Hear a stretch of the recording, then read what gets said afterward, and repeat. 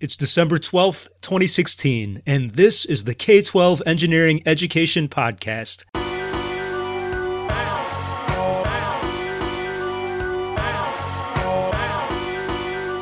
I'm your host, Pius Wong.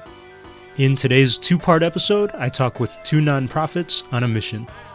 First, we visit Girl Start, a Texas-based nonprofit that reaches thousands of girls from 4th grade up to junior high with hands-on programs. Second, we talk to the founders of Scientific Adventures for Girls, a newer nonprofit around Oakland, California that targets younger girls in early elementary. Both organizations are growing, and together they paint a picture of what's difficult and what works when trying to get young girls into engineering.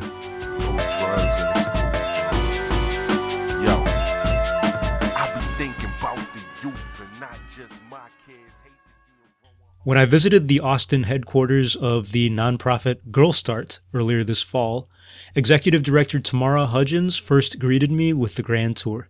Staff members were busy talking and moving nearby, while Tamara told me about the wall of photos near the hall entrance. The photos showed off Girl Start's large and dedicated team of women across Texas and a few places outside Texas. She listed all the different colleges they're from.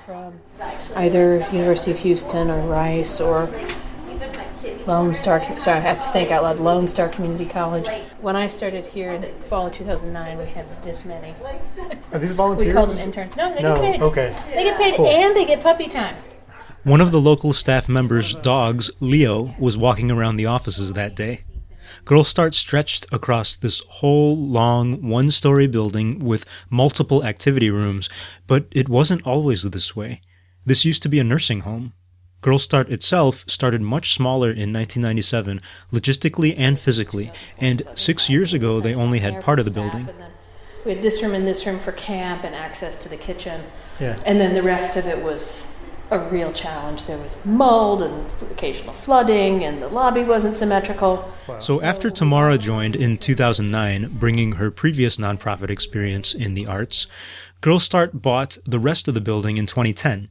Renovated everything, and doubled their space.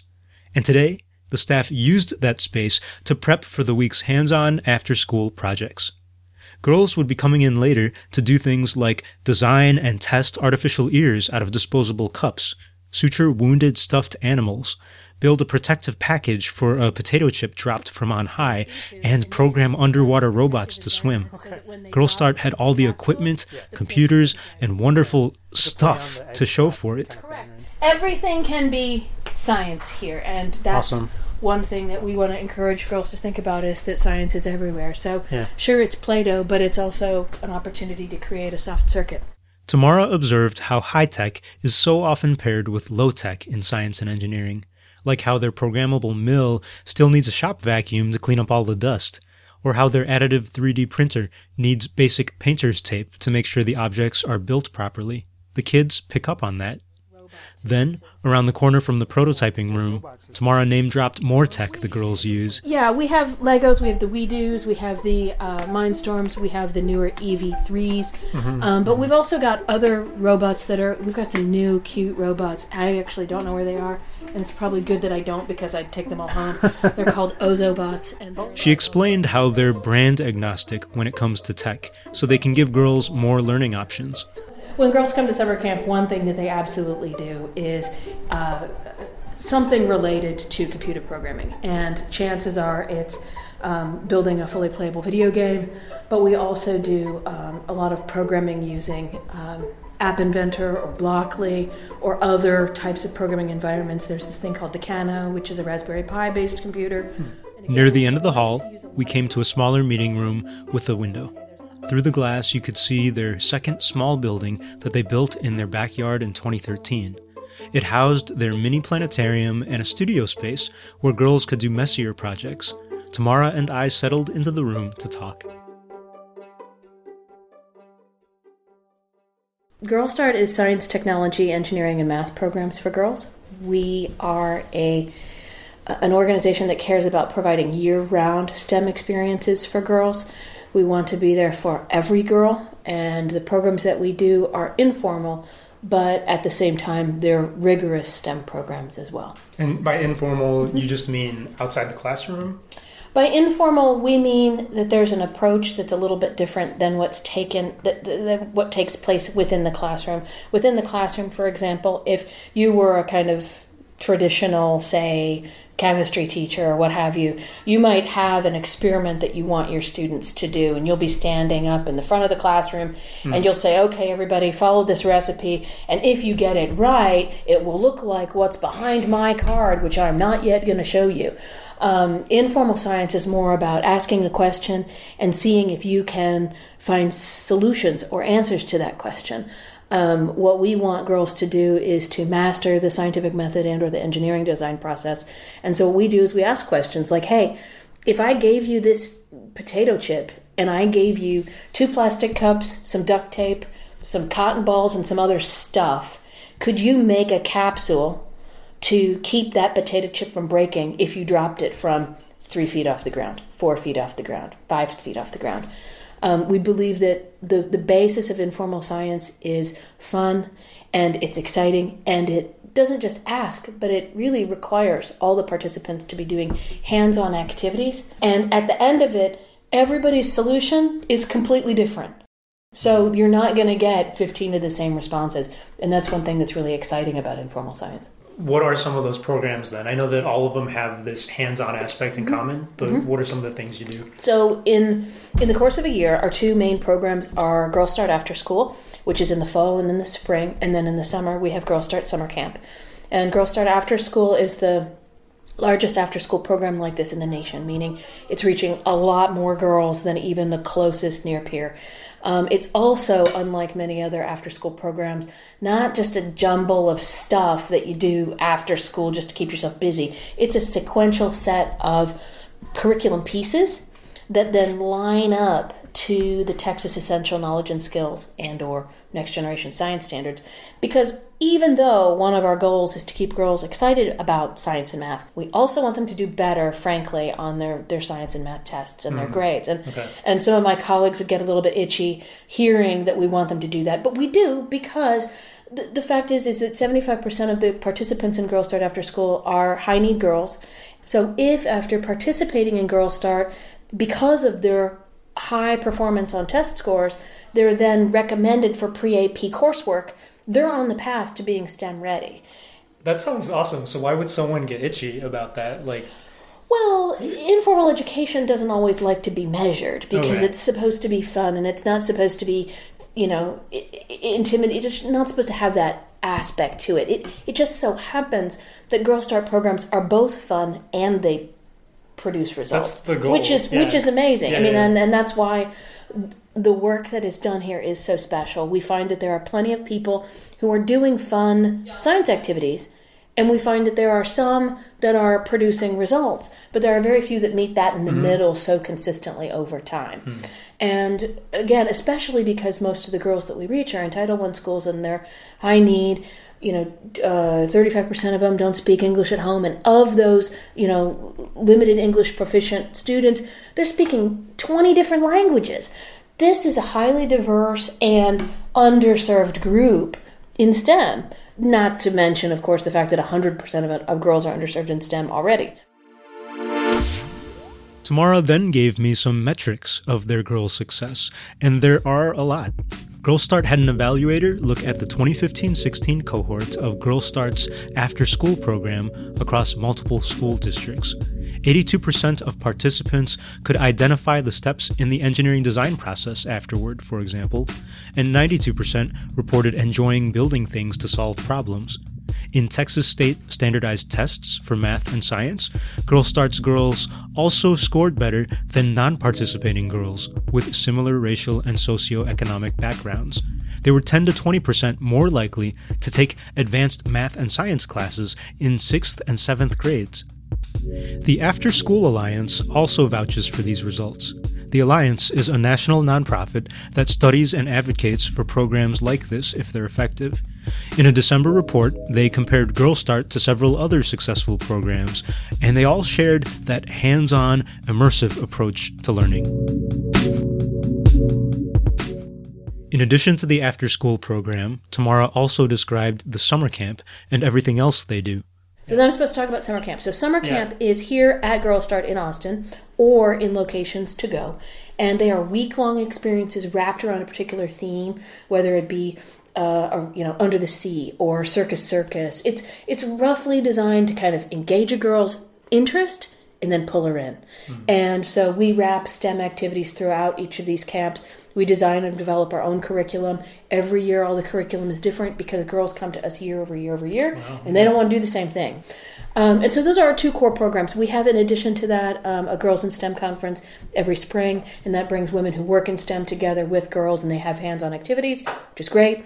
But it is just one day. And then we also do a fair stripe of what we call community STEM programming, either through Starry Nights here at our mini planetarium in Austin, or by taking STEM activities to a school or to a community location or to a museum or to a public library. We're able to do 80 or 90 of these events every year, reaching thousands and thousands of people, which is great, because then they get to learn about Girl Start. Oh, by the way, maybe we're at a school near you, which is great. And these are one-off events? They're one-off events, and they're also free. The vast majority of the programming that we do is free. In fact, more than 97% of the people that participate in our programs do so at no cost. So what do they have to pay for? When girls come to summer camp here in Austin, there is a fee. It's not the total cost of what it costs us to do it, but there is a fee, and it's really competitive with other summer camps around. Okay. All of our summer camps to go, however, whether it be in Hays County or in Elgin, by that I mean Chicagoland, or in Sunnyvale, California, or Bellevue, those are done at no cost to participants. So we raise the money for that. I asked how Girl Start grew to do all this since 1997. There have been a dedicated group of people around Girl Start to kind of get it going. And we're one of the youngest organizations I know that is lucky to have its own building. So they did an amazing amount of work trying to help us get our building here in Austin, in the near north side, I guess. And in the early 2000s, we got a couple of large National Science Foundation grants to help us really prove kind of the test of concept of what Girl Start was like, what are the basic tenets of our programs, what are the things that we believe, we want to be there for every girl, we want to meet girls where they are, we want to do informal science that's hands-on and engaging, and we want to lead them through every activity to connect with a career. So, that was done in response to the fact that it was kind of generally known that there aren't enough women who work in STEM. Okay, so how can we do something to improve that?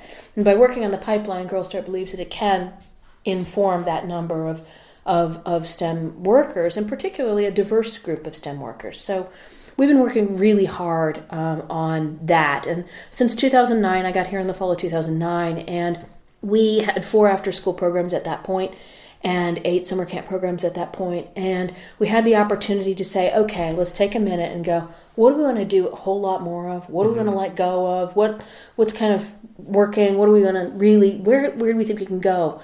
And even as early as those days, our colleagues were like, we want to see summer camp grow. We want to make it huge. We want to make it national. And they said, and we believe that our after-school program has a lot of really strong fundamentals as well. They then grew to 62 after-school programs and 28 summer camp programs today in the big metro areas of Texas. And in the next year, they want to start replicating the model in another state. I guess the thing is we're not just, and I mean this, I do mean this in the way that I say it, we're not drunk on growth. Many organizations are simply drunk on growth for the sake of growth because we're growing and we're this and we're numbers and we're all that. What we want to do is we want to value the fact that so many people have asked us to be there. 70 districts plus in the state of Texas are on our wait list, plus 28 states. That's a big responsibility. Sure. And for us, we take that responsibility pretty seriously. We don't like saying no to people when they say, can you bring Girl Start to us? And so what we're trying to do is we're trying to balance the demand with our ability to serve. Tamara said how each office in another city replicates the Austin model, but is not a franchise. Girl Start tightly monitors outcomes from every site monthly as they've grown. She likened it to measuring KPIs or key performance indicators in the corporate world. They're the same outcomes in the research reports mentioned earlier, and more. And then we ask questions related to, hey, you want to go to college? half roughly of our after-school girls would be first-generation college aspirants. So that's a meaningful question. And that's why when we put our STEM crew, who are our dear college students who lead our programs, in front of those girls in a non-traditional way, in a Girl Start t-shirt, those girls look up to those STEM crew members and they say, oh my gosh, she's like a big sister, I could be her. And that's exactly what you want, because then they say, well, if she can go to college, I can go to college, right? So we want those aspirations for college. Collecting and using good data might not be easy. How can nonprofits do this? It is hard, especially if you're in the nonprofit world and you're not making any money. You're doing this because your heart's on the table. It is hard to have your performance be perceived as being tied to what these survey scores are going to be. And, because we hire a lot of teachers, people who are certified teachers, they get itchy when it comes to that. They get really nervous and they feel like their feet are being held to the fire. Yeah, because they already are seeing that. And they see that in the mindset. And it's like, no, come on, calm down, everybody. I want you to see that data is good. And we have a growth mindset here at Girl Start, and we believe that data shows us more information. But we do know that it is a journey to get there. So you guys started small as well in 97, and yeah. I'm sure that you faced a lot of those struggles. Did you already start measuring all those outcomes even back then, before the NSF grant and all that? No. Okay, and that's where a lot of nonprofits are. Correct. Okay. And NSF for us was almost too much evaluation. I mean, really? It was very intensive and it was very expensive. At that same time, it taught us, hey, you need to get some processes as part of your day-to-day existence. And once you incorporate those as part of your daily routine or quarterly routine or whatever, it's not a big deal. So it doesn't have to be expensive. We use free tools now. Free tools exist. I think one of the challenges is, we have invested in working with evaluators that help us ask good questions. And that is also kind of part of our intellectual property. So we've got really good questions that we ask girls, and that tells us a lot. And I think that the more you spend time on asking the right questions, the better your results are going to be. How do you find your participants? You said a lot of them are high-need participants. How do you target them or get them interested? We work with individual schools and or districts. And the schools, in exchange for a free weekly after-school program that comes completely turnkey, we engage a local community member, whether it be a counselor or a librarian or a science teacher or what have you, and they serve as a coordinator for us, and we pay them an honorarium each semester for their time. And it's their job to recruit girls, because they know the girls at their school best. They know which girls would be in the middle. We're not a remedial program, and we are not a program for geeks. Don't say geeks around us. We're for every girl. And so what we want to do is we want to reach those girls in the middle that might benefit from an additional hour plus every week in science. Since Girl Start relies on these community liaisons to recruit girls, I wanted to speak to a liaison to find out what specifically works. Tamara pointed me to Gail in Austin. So my name is Gail Penn, and I'm the math coach here at Padrone Elementary. Gail works with teachers, parents, and students at Padrone to get girls into Girl Start's programs. She actually first tried recruiting girls for the after-school program more than 3 years ago at McBee Elementary on the other side of the neighborhood, and she remembers the challenges. The hardest part is when you first start up the program. Convincing the girls who don't know anything about the program and what's going to happen that it's a safe thing to do and a fun thing to do. After you build a reputation, like I have kids that every year that they ask me about it now. When are you going to pass out Girl Start applications, that kind of thing. Because they all know somebody who did it. When they're in third grade and they know they can't do it in third grade and they want to do it in fourth grade, if you can pull some girls in and give them a really great experience, then it just kind of builds on itself. On top of getting kids interested, Gail also had to work to get teachers on board, too. She said how she had to show teachers that the after-school program was effective and not a huge time sink either. Girl Start sends out their curriculum every week, and so I can actually show the teachers, this is what the girls are talking about this week, and how that supplements what they're doing in the classroom. The only thing that they really have to worry about is getting applications back to me. And after that, it just runs, And it never hurts to give people chocolate, too. I mean... Fortunately, Girl Start aims to make it easier for teachers to get involved. Gail liked how the college students who are Girl Start's teachers also basically serve as logistical managers, handling all the materials needed for lessons, organizing the spreadsheet of student attendance, contacting parents. You don't think about all the things that are involved with keeping people after school to do something. Gail loves all the outcomes data that Girl Start provides. But just as importantly for her, she believes that they create a safe space for girls to explore these fields. I do understand that a lot of times, especially men, don't realize that there is any kind of difference between how men and women are treated in the math and science areas. But there is. To build with our girls a culture of it being all right to be smart, to be mathematically inclined, then I felt like my time was well spent, regardless of what it did to their scores. I feel like if we can bring these ideas and programs and experiences to our girls who are have less advantages socioeconomically, then when they're young and forming ideas about how they want their lives to look in 5 years, 10 years, then we can make a difference in what they do with their lives. As you heard, to reach these goals, Girl Start also relies on their team of college student teachers to lead the programs. Tamara explained more of that side of the formula. Well, at the same time, when you mention challenges, I would say that we spend a lot of time coaching college students on that was one of the just questions. Things like time management, and being responsible. Show up when you say you're going to show up, because there are 25 girls waiting in this school for you. If you don't show up, you're going to let them down. So how do you find those college students? We work with institutions of higher education. We work a lot with UT and UTeach and with the UTeach replication sites across Texas. Okay. UT is the University of Texas, and UTeach is a teacher preparation program there and at other universities.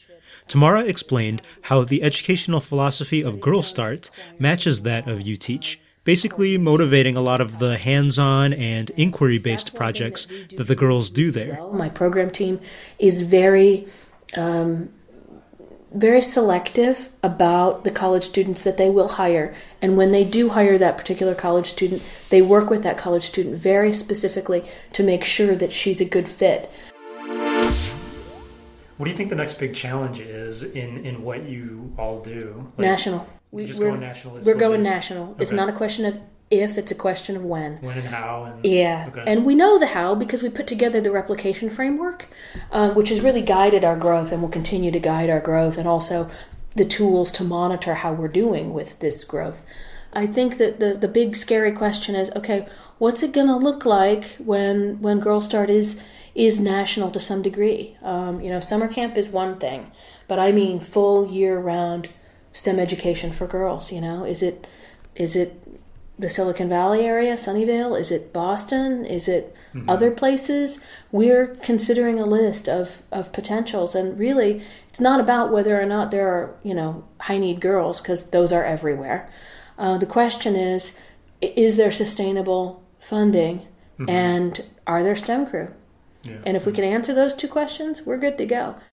Our chief purpose is to be there for every girl, and that's why our kind of collective guilt has fostered the virtual programs that we do, because we feel terrible that we can't be everywhere all at one time.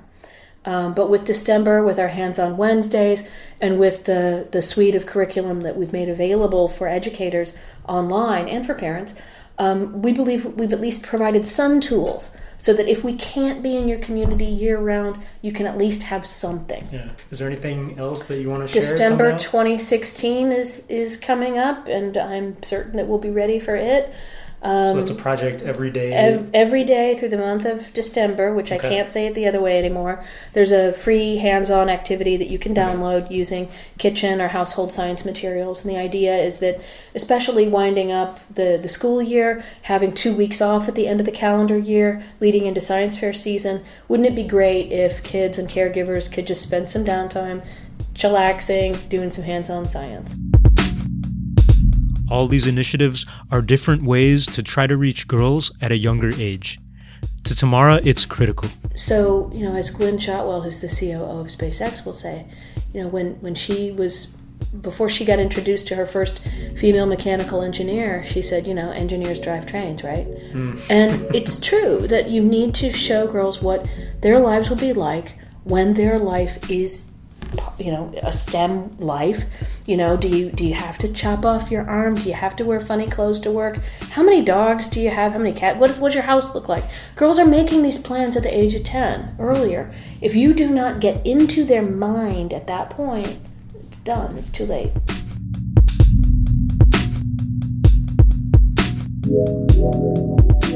For more information on Girl Start, the report from the After School Alliance, or other resources mentioned here, you can find links in the show notes or at k12engineering.net.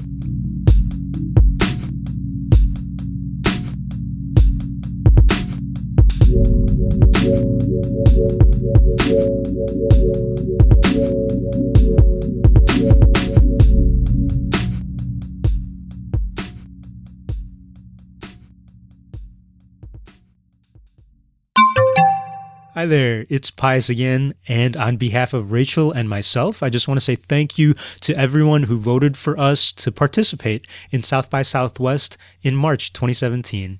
If you're in Austin at that time, totally check out our awesome sessions, and I've already talked about it previously, so the other thing I wanted to say was this podcast is officially press for South by Southwest EDU.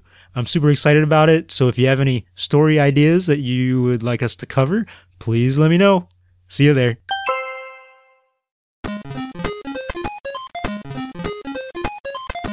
Scientific Adventures for Girls is a nonprofit in Oakland, California that aims to engage girls in the early elementary years in STEM fields.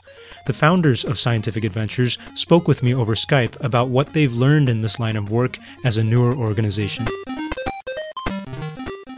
Thank you to Courtney and Tiffany for speaking with me today. And can you first just introduce yourselves and your organization? Maybe start with Courtney. Sure. Okay. Hi, this is Courtney Carr-Hoyer, and I am with Scientific Adventures for Girls. We're a nonprofit in Oakland, California, and we offer after-school and out-of-school STEM classes to young girls in kindergarten through 5th grade. Yeah, and I'm Tiffany Sprague. I'm co-founder of Scientific Adventures for Girls. So you both sound like you have a lot of experience with running organizations and nonprofits. So why did you start this one? Why did you start Scientific Adventures for Girls? Well, about 3 years ago, Tiffany and I are both mothers of young daughters. And what we noticed when we would go to sign our daughters up for after-school STEM-related classes is that they would be one of the only girls in the class, or that the classes that were being offered around STEM were designed and themed around boys. And we noticed that it was hard to find something that, really appealed to girls. So what we did a little bit more research, and we were surprised to find how little science is actually offered in the elementary schools in California. At the time, we were finding that it was between 30 minutes to 60 minutes a week. On top of that, we noticed that in the after-school area, there were not a lot of programs that were accessible to girls in low-income areas. And specifically, we were looking in the Oakland East Bay area. As we all know, one of the other major issues is there's a lack of women that are going into STEM fields, choosing majors and then going on to work in the field. So all of that together, and then finding out that it's actually really key to start introducing STEM in early elementary. And the more we read about it, the more we understood that time period is key to build confidence in STEM and engage, especially girls, in even starting at the age of 5. So all of that together, we decided to create a pilot class, and that was about 2.5 years ago. And from there, it was a great success, and we have been scaling up and adding new programs almost every semester. Wow. And how did you start that pilot class? I feel like there's a story behind that. Yeah, so this is Tiffany. So like Courtney said, we're both mothers of daughters. I have 2 sons as well. And we started at my son and daughter's school. We searched through our personal network to find a teacher and put it together through that. It was 15 girls that we got in grades 2nd through 5th grade. We registered them, and actually we found space around the corner from the school. It was actually very serendipitous, I think. It's a maker space called Curiosity Hacked. It's about 2 blocks away from where the school was. So we were able to rent that space. Everything just came together. We found a great teacher, lots of girls that were interested in space that had tools. It was already outfitted to have a good STEM class. Wow, you sound pretty fortunate. Well, I think in our community, and we're in the Bay Area, right? So I think we have that exposure, and I think there is this awareness that there's not enough being done to send girls and minorities towards the STEM jobs. And so at this school in particular, there are no after-school science programs. So I think parents were already feeling that. One of the things that we've dealt with, there are programs that are focused on the middle school and high school kids in the area, but there's really close to nothing that focus, especially making them accessible to all girls. There's pretty much nothing available for kindergarten through 5th grade. So that was one big reason that Tiffany and I wanted to create this program, is to reach those kids. All of our programs are 100% accessible. We offer partial to full scholarships. So we're trying to reach all girls. That's our mission. There's numerous programs that are for-profit, just private after-school programs, but a lot of kids can't afford that. So that's why, we're trying to get into those schools and make this part of, something that everybody can take. Are you basically the only nonprofit serving that demographic then? So there's TechBridge, which is an organization that's been around for about 16 years. Linda Kakalis founded the organization, and she started reaching out to girls in middle school and high school, offering after-school classes in STEM. And when Tiffany and I first started, she was very helpful in talking to us about how she got her organization started, and which helped us, figure out things that we needed to do to make our program successful. But in terms of the ages, we are the only one that we've run across that solely focuses on kindergarten through 5th. And there's other programs like Girls Inc., also a great after-school program. They do general after-school. We've actually taught their STEM program at 2 of their locations. But again, that's solely what we do, and that we're one of the only organizations that we've run across that does it. For girls. For girls, yeah. Yeah, wow. Can I talk about your content a little bit? What differentiates a curriculum for girls versus boys? We basically have done research on what interests girls at an early age. Because I think Courtney might have mentioned when we were looking for our own daughters to join science enrichment classes, a lot of the topics were kind of not appealing just by listening to the titles and the names, like Build and Destroy, like stuff around cars and Star Wars. Things that are kind of generally, this is broadly speaking, of course, not appealing, and so I think that's also, there's an awareness around that. So we wanted to make our content appealing, in a marketing flyer, like if a parent of a daughter read the flyer together, what would get them excited? The advantage of being small is that we can kind of do a little bit of background and maybe customize to what our the girls that are enrolled in our programs like. But largely we saw that they were interested in animals or interested in being messy. drawing, like incorporating the art, the STEAM component. So we made our titles especially appealing to girls. So like we had a a program called on biomimicry. Mm-hmm. So we knew that girls in these classes were interested in animals. So learn about animals and learn how we can learn engineering from animals. So that whole curriculum was designed around, the detention getter was the animals, but then we kind of like snuck in engineering, if you will.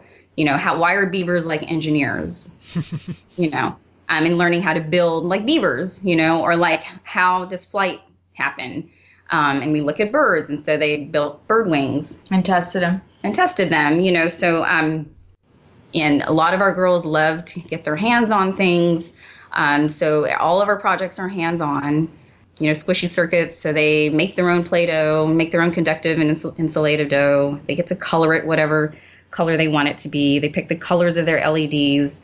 And we also know that girls like to help people. And so we try to make our projects very with a social context, like how can engineering help the world? So we just finished the East Bay Mini Maker Faire in Oakland.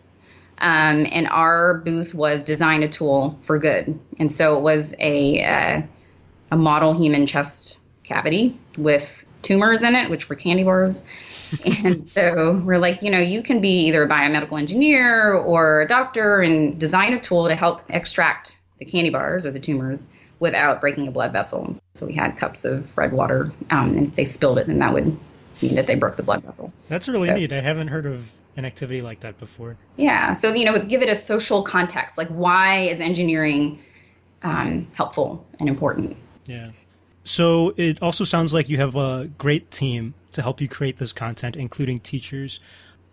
How did you get them, and what other successes have you had in Scientific Adventures? Well, in terms of our teachers, we've been pretty lucky.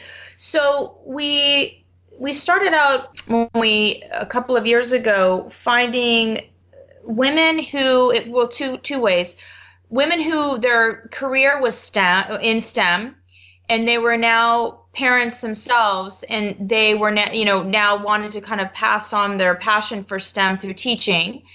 And then we've reached out to people who are teachers, during the school day, and bring that background into teaching STEM.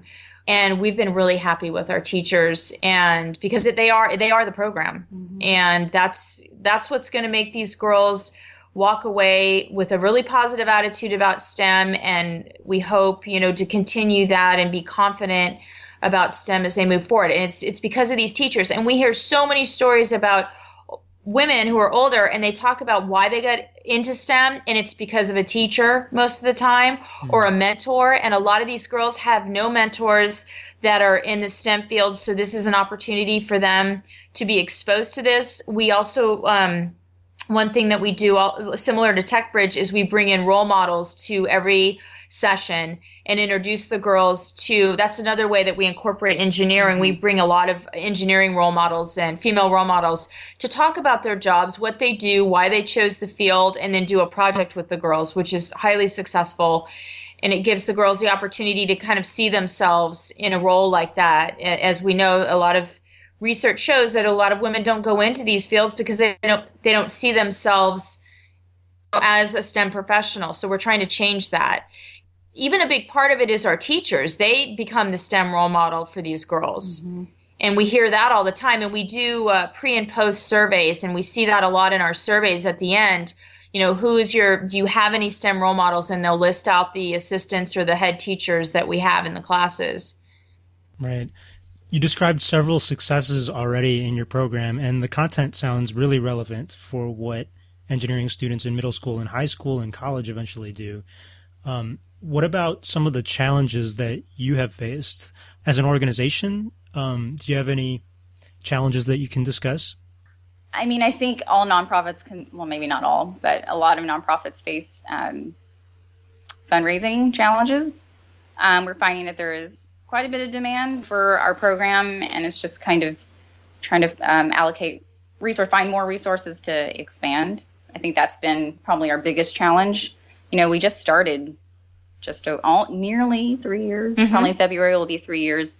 And I feel like on such a lean budget and through our really just starting with our own personal networking and network and fundraising and such, to be able to reach 600 kids, I think is a great success, but a challenge is trying to expand even more. And that is part of our long-term strategy, is to make it accessible in the East Bay. That's a big challenge. And one of the things we touched on a little bit earlier that's come up a lot lately, there's more and more research. I mean, even if you look at President Obama and quotes and things that he's done at the White House, has talked about just in the last year how important it is to start STEM education earlier, in early elementary, like we're doing in kindergarten. It's in the past, it's really been a focus in middle school and high school, but we are hearing constantly. We were just at a conference last week in San Francisco. The whole panel agreed that if you wait till 6th grade to try to engage kids in STEM, it's too late. That girls will start losing confidence in their abilities in STEM as early as 3rd and 4th grade. You know, one thing is we're educating people too now to say, hey, it's important to start STEM in kindergarten. Everybody thinks, oh, well, that's something they'll do in middle school. You know, even computer science, coding, and people have said, oh, you know, you don't need to start that early with that. Yes, you can, and yes, you do, because this is something that they're very excited about. And if you get them excited about it early on, they're more likely to hang on to that through the difficult times of, you know, middle school and high school and college, of, you know, going into these careers. It's just normalizing it early on. Right. That science and math is not something that you just are. It's something that's learned, and it's something that's important. And I think beyond, I mean, just developmentally, that's how kids, like, if you start off early on. So that is a big challenge, I think, for us, convincing donors that to invest in early STEM education is really the way to go. Yeah. What strategies do you use? I know that in the beginning you said that you reached out to your personal network, but if you're talking to people who don't know you, how can you convince them that it's worthwhile to educate these girls in this way? It's still networking. So there's a lot of firms in the Bay Area. We've started by reaching out to local firms that are either headquartered or right around the areas where most of our classes are being held, and that's been somewhat successful. So we're starting small and asking for small grants to support local programs. And it, again, though, it's trying to get an in into the company, either going and talking to them, having some kind of conversation about who we are and what we do, inviting role models from the firm to come into our classes so they can see firsthand what we do has been helpful. Trying to make them clearly understand, you know, how this is going to benefit their community. And it's pretty easy to do that, because I think it's pretty straightforward, especially being in Silicon Valley. And this is the area where it's, you know, we're going to need so many more young people going into these fields in the next 5, 10, 20 years, that this is only going to benefit them. Right. Yeah, that's an interesting way to put it, because in some conversations, I've heard that it might be challenging to convince people to donate just because the payoff might be in 15 years and not like in the next investment cycle or whatever it is. Does that matter to the companies in Silicon Valley? Well, I mean, there are companies out there who's made their short-term mission to get more women interested and to hire more women. You know, and I think companies like Intel and Google may, you know, have publicly made that, or saying we're making an effort to hire more women. But they do seem to be focusing on high school. We've noticed when we've talked to those companies, they're still trying to get, that's their focus, is middle school and high school. I think what's worked, I think, is a good strategy, is finding women in these companies who completely understand that you should start early. And so they, in turn, become our champions and get us in and get us to meeting to the right people. And once they come into our class, too, and observe and see, like, what good we're doing, that's also very convincing. You know, we can spout off research and statistics, but when inviting the role models for classes has been, I think, pretty successful. Do you have any other news that you'd like to share? I know you already spoke about a lot of the things that you're going to be doing. So one of the things that we're really trying to do, besides engaging the girls in STEM, is also engaging their families, their caregivers in the process. And there's a couple of ways that we do that. In all of our after-school classes, right after the class, the teacher will send an email to the parents when possible, letting them know what they did in class, sending them pictures, talking about the project and discussion questions that they can talk about at home. Now at our drop-in library programs that we're doing in Oakland at 81st and Eastmont, it's a drop-in program, so the kids come in, but we also invite the parents to come and sit down and actually do the project with their children. This is an area that we really think is important, and it's going to actually benefit everybody in the long term if we have the families engaged as well. The other thing that just as our organization is growing, so one area that we really try to focus on is finding people to collaborate with. We don't want to reinvent the wheel. I mean, I think it's a natural thing to start working with other organizations so that as we build this pipeline out starting at the age of 5, that they're going to have other programs to go to that's going to take them all the way through high school and even college. And, we've served almost 600 kids in the last 2.5 years. And doing that, it's also by being efficient in what we're doing and collaborating with others so that we can get the most out of our program for the girls. Well, Courtney and Tiffany, thank you so much for speaking with me. It was really great to hear about what you do. Thank you so much for having us. Thank you, Pius.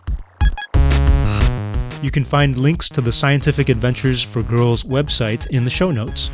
And the website has contact information for Courtney and Tiffany.